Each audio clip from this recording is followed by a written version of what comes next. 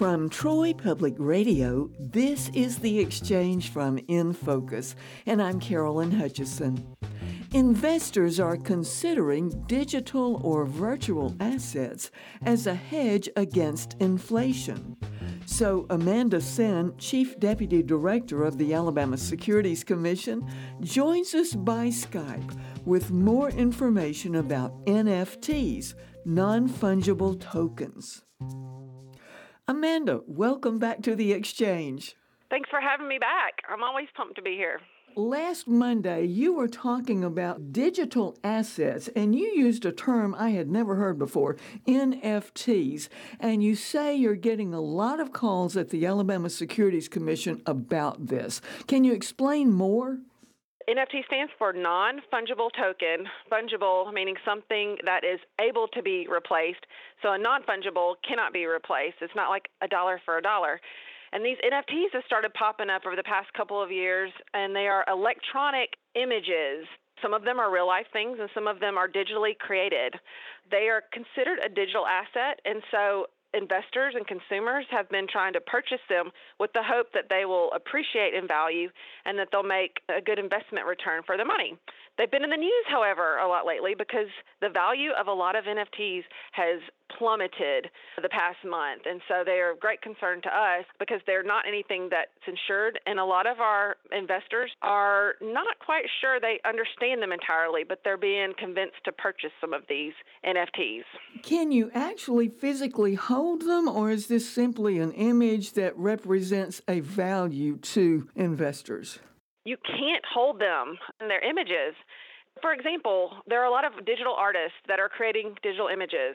The most expensive one that sold recently was $91 million for a digital piece of art. It's just a picture that you can pull up on the internet that you purchased and that you can see digitally, but you can't actually touch it or put it on your wall.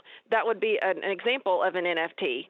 When they purchase that through the technology that allows that image to be attributed to the buyer, which is the blockchain, and they can own it and they can sell it later, but they can never actually recreate it physically because it is a digital image. What are the red flags to look for? There's always some fraudster out there promising outrageous returns. Some companies are saying in lieu of stock, they're going to issue NFTs if you just give them money to start their company. So if you get a pop-up online or somebody contacting you through the internet that says, you need to really purchase this now or invest now, beware. Urgency is always a red flag. So whoever's selling that should provide all the disclosures and make it clear to you what you're purchasing. None of these are insured either. So hackers are a big problem with these digital type assets. But it's all online or in the cloud. So if a hacker got into your digital account or your wallet, they could steal all your money, and there's nothing that you could do about it because it's not insured. We can't check these investment professionals out because they're not licensed right now. So be very cautious if you wade into the digital asset and that you can afford to lose if the market in that area were to take a downturn. I know that they do have some benefits. They're used a lot of time in membership programs and for tickets and things, but for what we see here at the Securities Commission, there's a lot of fraud involved in those. Remind us one more time about the 2022 Fraud Summit. So on August the 25th, AARP and the Securities Commission and the Better Business Bureau are holding a fraud summit here in Montgomery. Register by today. Close of business. BetterBusinessBureau.org. Thank you so much for joining us, Amanda.